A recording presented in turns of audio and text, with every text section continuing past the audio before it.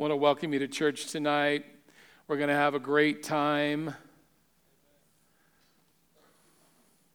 getting into the Word of God. Let's pray together. Father, we love you so much. God, you are good.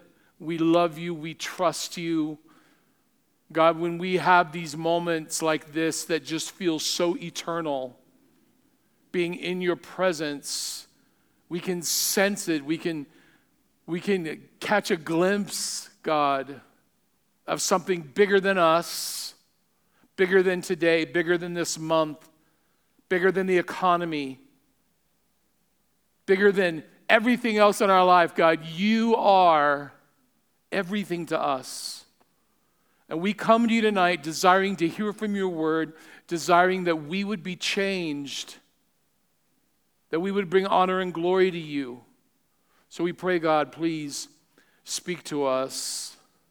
In Jesus' name, amen. All right. So we are in Mark, and we're in chapter 7. And you guys know that, of course, the book of Mark we've been in it for a few months, and we know that there's a lot about Mark in the New Testament, actually. He's mentioned and alluded to more than any other disciple except for John. So there's quite a bit of detail about Mark. And one of the things we know from this book is that he represented the part of Jesus that really pointed to Jesus the servant. And he wrote the book of Mark, or the Holy Spirit did through him, like an action movie. It goes from one thing to the next, right? In fact, 39 times the book of Mark says the word immediately. Immediately they did this. And then immediately Jesus did this. And immediately they went here. And it just reads like an action movie. I love it. It's actually my favorite gospel to read and to study. And what we see is that Jesus is represented not only as an agent of change, because that's not enough, but he's represented as someone who comes into the lives of people and circumstances, and he makes change. He totally brings new life. He totally brings hope to people that felt that they were without hope. And that's what we see in the book of Mark. But probably the most important thing we find in the book of Mark is the eternal purpose of Christ, which is his death and resurrection to take away the sins of the world for all who would believe. So let's dig into our passage. We're going to start in chapter 7, verse 24. Verse 24. It says, "From there he arose and went to the region of Tyre and Sidon. And he entered a house and wanted no one to know it. But he could not be hidden. For a woman whose young daughter had an unclean spirit heard about him, and she came and fell at his feet. The woman was a Greek, a Syrophoenician by birth, and she kept asking him to cast the demon out of her daughter." Now, this is interesting because it looks like in this gospel that Jesus had been so busy in the Jewish provinces teaching, healing, changing lives, that he actually went into this area for a bit of a break.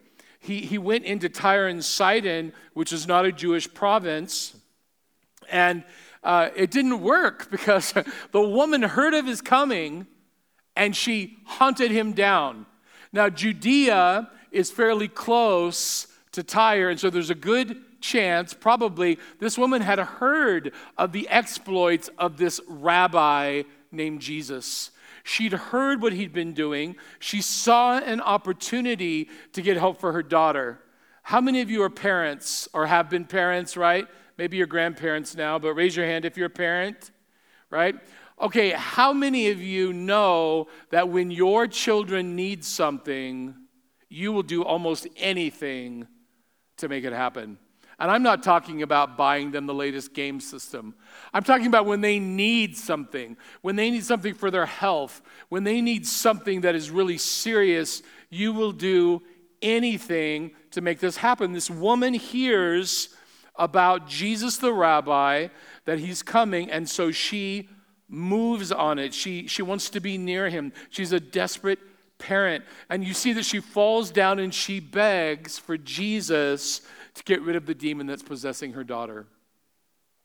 The verb form on beg or begging is the present progressive.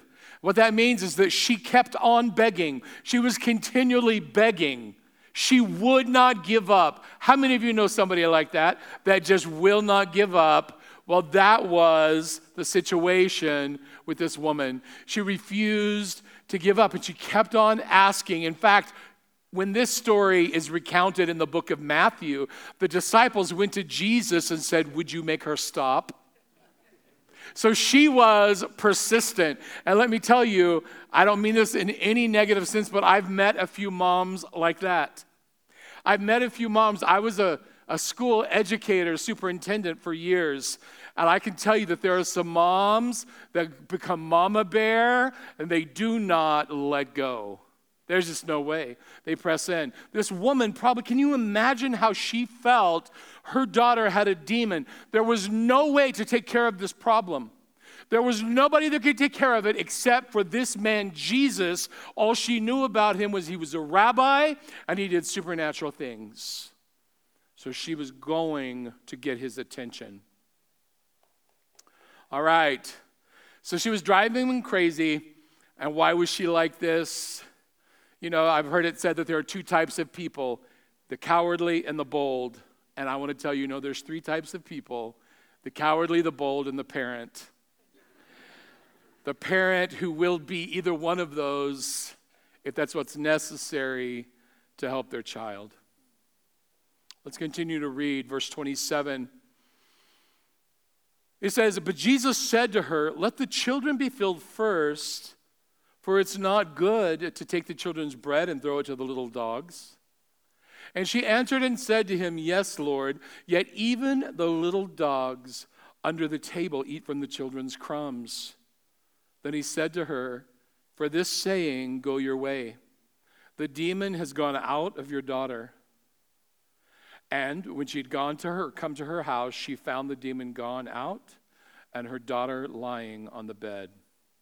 Now, just honestly speaking, does this seem like an insult to you?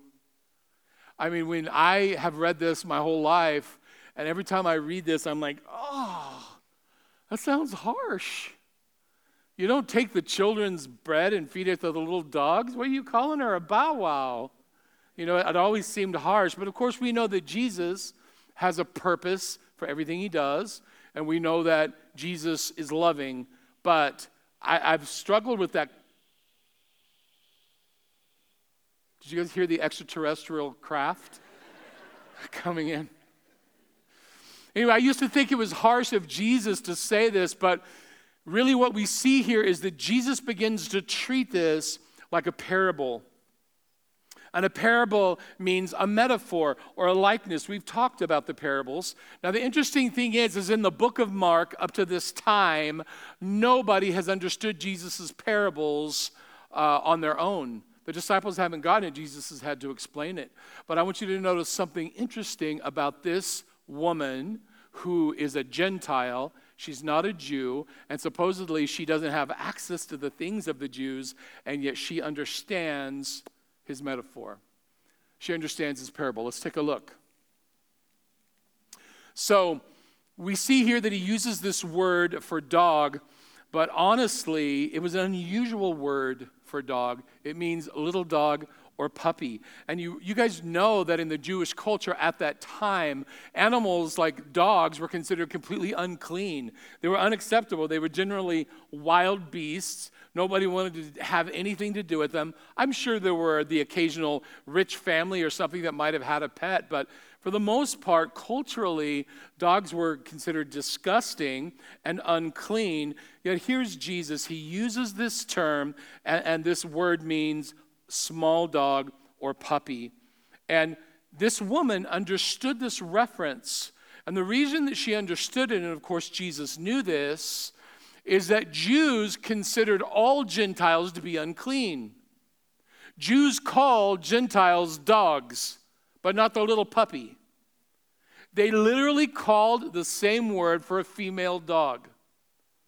So the Jews looked at the Gentiles as though they were completely unclean. This woman understood Jesus' reference, but what would have caught her attention was the tenderness of the word puppy. Why should I take the food meant for children and give it to a little puppy? Now you have to remember also that Jesus was fulfilling prophecy. And the prophecy was when the Messiah would come, that he would share and do miracles to the people of Israel, to the Jews, and then to the Gentiles. He was not yet at the point where he was openly ministering to Gentiles, although he had hinted about it and talked about it, and we see the theme woven all throughout the Old Testament and into the New. Jesus had not yet done it, but when does he do it? The Great Commission, openly. Do you remember that? He says, go into all the world, baptizing all nations. That was the last thing he said to the disciples before he ascended in Matthew chapter 28, verse 19. It was open. It was at that point, it's like, I've come for the Jews, I fulfilled the prophecy, and I am openly opening this up to all nations, to the Gentiles. So he's saying to this woman, he's saying, why should I take the food that belongs to the children and give it to the little puppy? I want to tell you that this woman had more working against her than just being a Gentile. The truth is that women were marginalized culturally. In fact, if a woman was going to court as a witness, it would take the word of 3 women to equal the word of 1 man. Because women were marginalized. They were not well respected at the time. And of course, we know that Jesus did not treat women that way. In fact, that's why I love the fact that it was this woman, a Gentile, who understood the parable revealed to her. And we know that Jesus used the opportunity to minister to women, and women ministered with him. And they're the ones that the angel appeared to at the tomb. We could go on and on. But she was not religiously acceptable. She was not acceptable because she was a woman. She was marginalized. She was considered unclean because she was a Gentile. And her daughter had a demon, another sign of being unclean. So when Jesus says to her, the dog reference, but he says tenderly, a little dog or puppy, she understood that what he was saying to her. He had not come for her, but he had come for his people first, and then the Gentiles. And as a parent, she understood the concept that you don't feed your pets before you feed your children. That would be out of order. What's amazing is she didn't argue about her status. She didn't defend her right as a human being, and she could have. In respect, down on the ground, bowed down on her face, she cries out. And she answers back to Jesus, I know that I'm not one of your people, but even I can benefit from your leftovers. Even I can benefit from your leftovers. Whatever you can do for my daughter, I know that it will help her. I believe in you. I believe in your power. I know that even the crumbs, even the leftovers could help my child. She wasn't depending on what she deserved, her rights, or her merit to get something from Jesus. She's not saying, Lord, give me what I deserve on the basis of my goodness. She is saying, give me what I don't deserve on the basis of your goodness, and I need it now. I'm going to say that again. She wasn't saying, Lord, give me what I deserve on the basis of my goodness. She's saying, give me what I don't deserve on the basis of your goodness, and I need it now. It wasn't her goodness, it was about his goodness. And we can all learn from this. Sometimes I feel like So many of us are afraid to reach out to God, afraid to reach out to Christ. We somehow feel like, we weren't good enough today to pray. We didn't say the right things. We're not doing the right things. We're not dressing right. We're not always good parents or good children or whatever. And we think based on that, we can or cannot come to God. But we know, that it's not about your works. It's about the grace and the mercy of God.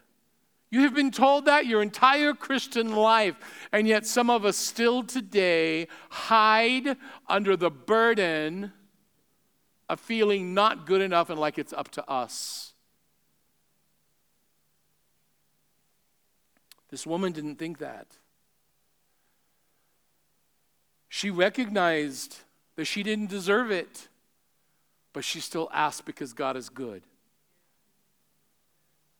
We need to approach Jesus believing that he's a rewarder of those who diligently seek him, that he's for us, and that he desires to give good gifts to his children.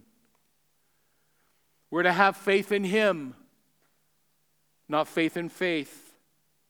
We're to have faith in Jesus, not faith in saying all of the words in a certain order that creates some kind of formula. Do you understand? It's faith in the goodness of God. It's calling out and being dependent upon God, surrendering to him. We believe in his goodness, not our own. It's only until you realize that you have no leverage in your position before God that you finally begin to hear and understand his voice. I firmly believe this.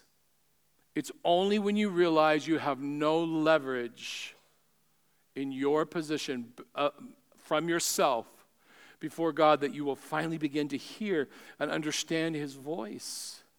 Just like the Gentile woman, she had nothing to offer Jesus. She had to lean on his grace alone. God's grace is enough. Faith in God and his goodness is enough.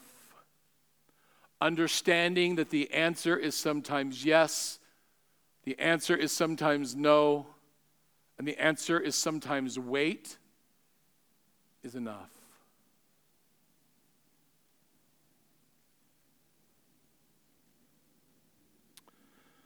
Let's look at verse 31. We're going to read about another miracle. It says, again, departing from the region of Tyre and Sidon, he came through the midst of the region of Decapolis to the Sea of Galilee. Then they brought to him one who was deaf and had an impediment in his speech, and they begged him to put his hand on him. So Jesus leaves Tyre and Sidon, which is a Gentile province. Remember, that's where Queen Jezebel was from there, right? So, give you an idea of, it was a wicked place. It was definitely not a Jewish province, right? So anyway, Jesus leaves Tyre and Sidon, and he heads to the Sea of Galilee, or the Lake of Galilee, or the Gennesaret. They all mean the same place. Depending on your translation, but it's all the same place. And notice that others brought this man for healing. This was one of those times where his friends helped him out. It reminds me of the story of the paralytic. Remember when Jesus was teaching and they pulled the roof off and lowered the man? This is a similar type of thing where they bring their friend who is deaf and he has a speech impediment, and they bring him to Jesus and they beg, please lay your hand on him. In other words, just touch him and heal him. We know that you can do it. Verse 33 says, and he took him aside from the multitude, and he put his fingers in his ears, and he spat and touched his tongue. Then looking up to heaven, he sighed and said to him, Ephphatha, that is, be opened. Immediately his ears were opened, and the impediment of his tongue was loosed, and he spoke plainly. We've talked about how that Jesus heals, all of these miracles that he's done, he's done in different ways. He's done different things with it, right? And this is no different. Here, he decided to pull this man aside privately. He pulled him away from the multitude to heal him, to deal with him. I don't know why he didn't do it in front of everybody, but he knew what was best for the man. He knew what was best for the situation. And it's interesting that Jesus does touch each person in a way that's unique and meaningful for them. And I think it's because if he didn't, like Pastor Derek said, I think it was last week, he said that, or 2 weeks ago, he said that we would make a system out of it. We would start trying to do everything that way. However, if Jesus healed everybody the same way, then we would be doing that. And in this way, that's not the case. But I think it's even more than that. I think it's more than him not wanting us to make a system out of it. I think that it's because he wanted to uniquely touch people in a way that meant something to them. It was something meaningful to them. To touch a leper, to heal him. Somebody who hasn't been touched means something. Right? And everything that Jesus did was meaningful. So here, he asks this guy aside from the multitude to heal him privately. And I just want to point out a few of the differences in the healings that we have seen and will see. Jesus heals both publicly and privately. He spoke healing at a distance, and he reached out to touch people. Sometimes it was him that did the touching, and sometimes someone touched him. Healing sometimes came with a teaching, or sometimes with a warning. He was both asked for healing, and he healed without being asked. So he did it in different ways. And perhaps it's so we wouldn't try to make a formula, like I said, and build the first church of He Spits, the first church of the little dogs, the first church of stick out your hand, the first church of rip off the roof. I don't know. We're weird. Human beings are weird. And so we like to build systems and formulas and do everything the same way. And yet Jesus moves, the Holy Spirit moves according to the will of God. Here, Jesus puts his fingers in the ears of the man, and he touches his tongue with saliva. So the picture is that, and I've tried to figure out how this might not be true, but I just don't see it, is that Jesus took some of his own spit and he touched the man's tongue. Now, why did he stick the fingers in the ear, and why did he touch the man's tongue? I don't know. And everything I've read, everyone says, I don't know. We don't know why, but it's okay that Jesus did it that way.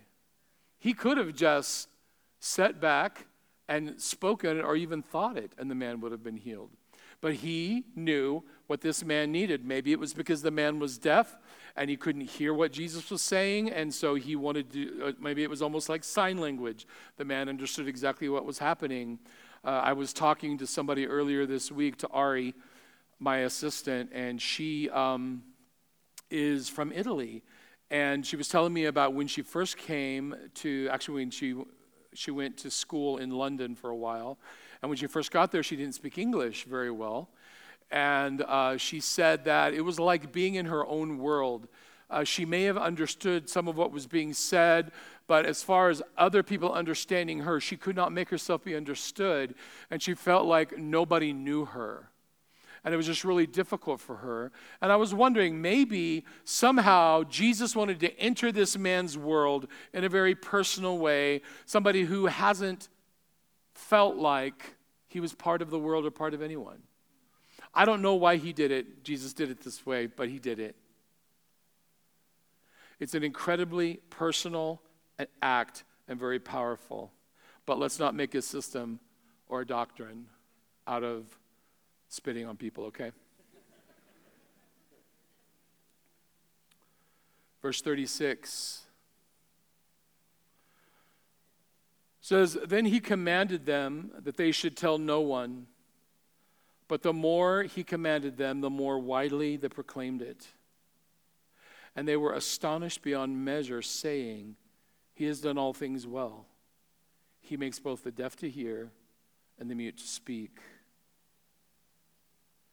You know, it makes sense that they told everybody what happened, even though Jesus told them not to. It makes sense because that is really the only response to encountering the power of God. The only response to encountering God's power and the moving in your life to this degree is to tell people. Right? The very love that you have experienced, the mercy and grace that's been poured out in your life, don't you share that with people? Don't you want to tell people what God has done, how he helped you financially, or how he healed your body, or how he helped your marriage? There's so many things that God has done in our lives, and of course that reaction is to tell people, so it totally makes sense. And it says they were astonished. You know, they were over the moon. They were amazed at what God or Jesus had done. And they said, he has done all things well. He has done all things well. Listen, this really links together every miracle. He has done all things well. The way that he set the woman's daughter free, you may not have liked the fact that he referred to her as a little dog. You may not have liked it, and yet the Bible says everything he does well. You may not like the fact that you've prayed and you've been waiting for God to move in some way, and yet the Bible says he does all things well. You may not like the fact that your son or daughter, your teenager, or your adult child is not following God, and you've prayed and you haven't seen the change yet, and yet the word says he does all things well. You've been asking for a new job, it hasn't happened yet, he does all things well. What does this mean? This means that we don't always understand it right now. Tristan said it in her prayer at the end of the song. We may not understand it all right now. We may not get it, but we know this. We know we can trust Almighty God. When we pour our lives out to him, when we go to him, not based on our trumped up goodness, not based on our religion, but just based on the fact of his goodness and that we're completely dependent on him, and we surrender our needs to him, we can trust him to move. And he moves in the time, and he moves in the way that is most significant for us. While you're busy comparing how he works in somebody else's life, and you want him to work the same way in your life, but God has a better plan for you. He has the one that is right for you. And you've been wrestling against it and fighting against it, kicking against the goads a bit. But God desires that we would surrender and trust him. I am no different from you, of course. I go through the same thoughts sometimes when I have prayed and I've asked and I want the answer now, and I want it the way I want it, not the way he wants it sometimes. Even though I say all the right stuff, you know, I can be very churchy. I can pray, oh God, move in our hearts, move in my life.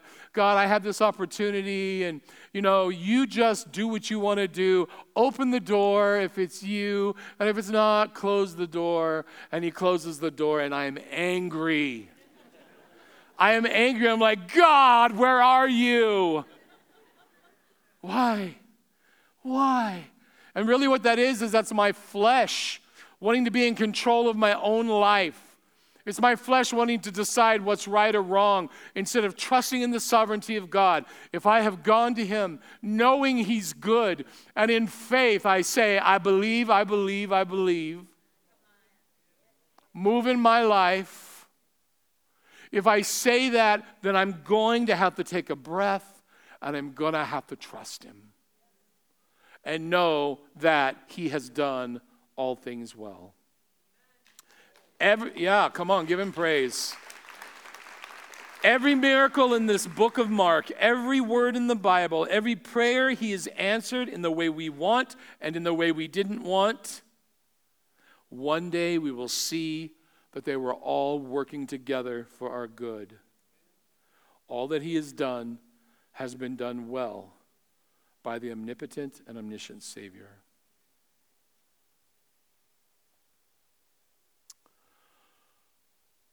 Do you know that Jesus cares for you like this?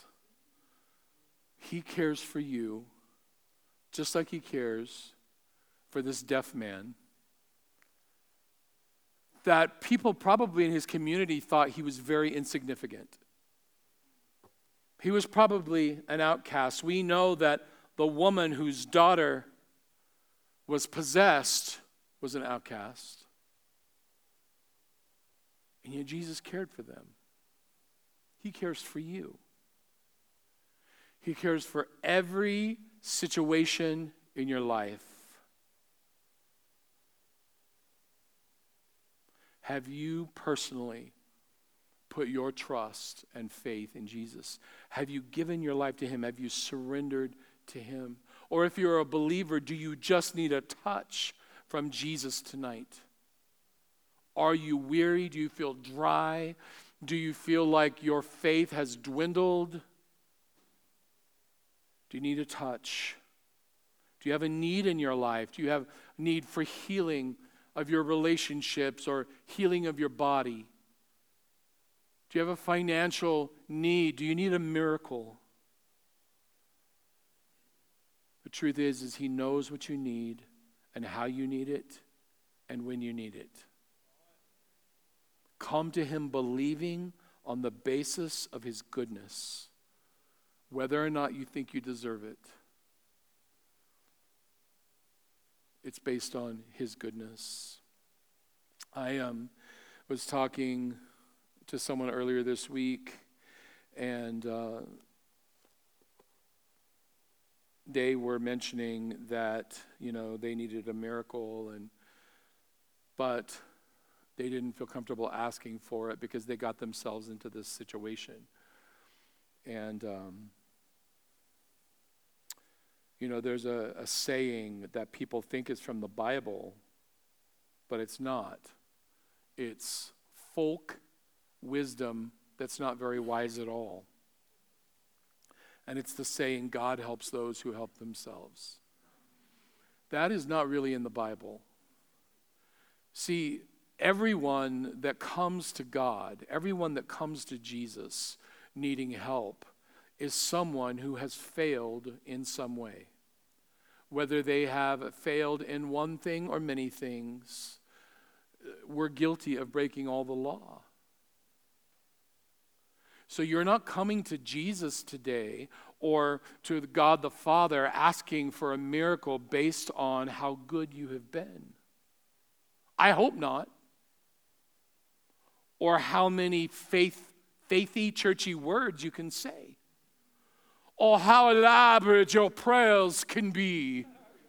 How churchy you can sound. How educated you sound. Or how you can shake when you raise your hands. None of that impresses God. He wants us, the real us, who just come saying, God, you're God. I'm not God, but I need you, and I know you're good. Show me, help me, fill me, save me, change me, God. So you come and you ask and you trust him. I'm going to ask the prayer team to come up here and the worship team to come up, and we're going to spend some time in prayer tonight. And I'm not rushing. By the way, I need to get this announcement out now, because otherwise somebody's going to yell at me.